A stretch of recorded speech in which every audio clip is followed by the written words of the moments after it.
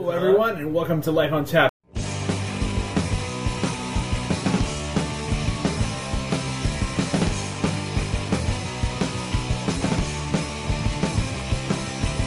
me at the bar, meet me at the bar. We're gonna get loaded, so don't bring your car.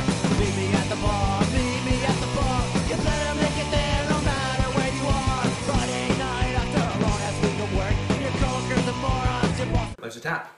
Drink up till it's dry. All right, welcome to episode of Life on Tap, and ultimate experience about life, beer, food, and more from the heart of NYC. Hope everyone's doing excellent out there. We can thank you returning people, but you welcome the new people. And I'm doing getting a beer here from the Think New York, Drink New York box. This is the Dubco's, aka Destination Unknown Beer Company's Layover Lager, 5.4%.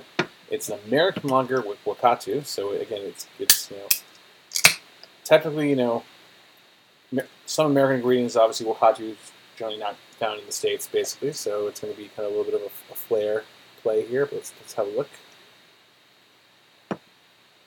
They're definitely, getting a lot of the chill haze straight out of the fridge here. It was in the back of the fridge, nice and cold. But yeah, get nice light golden color, kind of true to the American lager style, whatnot. Nice little bit of head here, tight bubbles on the side, bigger in the middle. Whoa, so yes, So behind the malt bill, I'm getting a tremendous amount of this lemon zest meets kind of herbality that's behind all that. And there's actually a hint of kind of key lime zest behind that too. It smells great though. Let me give this a shot.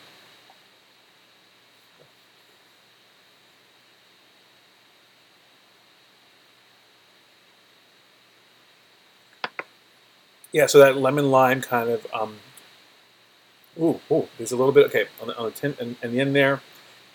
The lemon lime kind of zesty and hint of like juice almost in the background there meets with another herbal quality. I can only probably describe it as kind of a multiple kind of grain kind of approach here. I'm trying to my finger on it.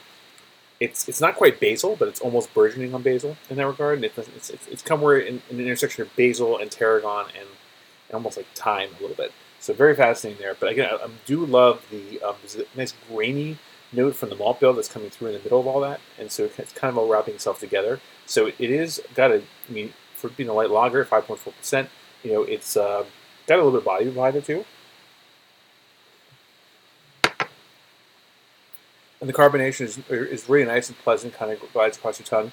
Super fascinating beer for sure. I mean, again, it is American lager, but at the same time, it has this kind of, this almost, foreign quality to it as far as, how I feel about that. So it's almost like a lemon lager in a lot of ways, really. But it's very interesting to have with a lot of interesting things out there.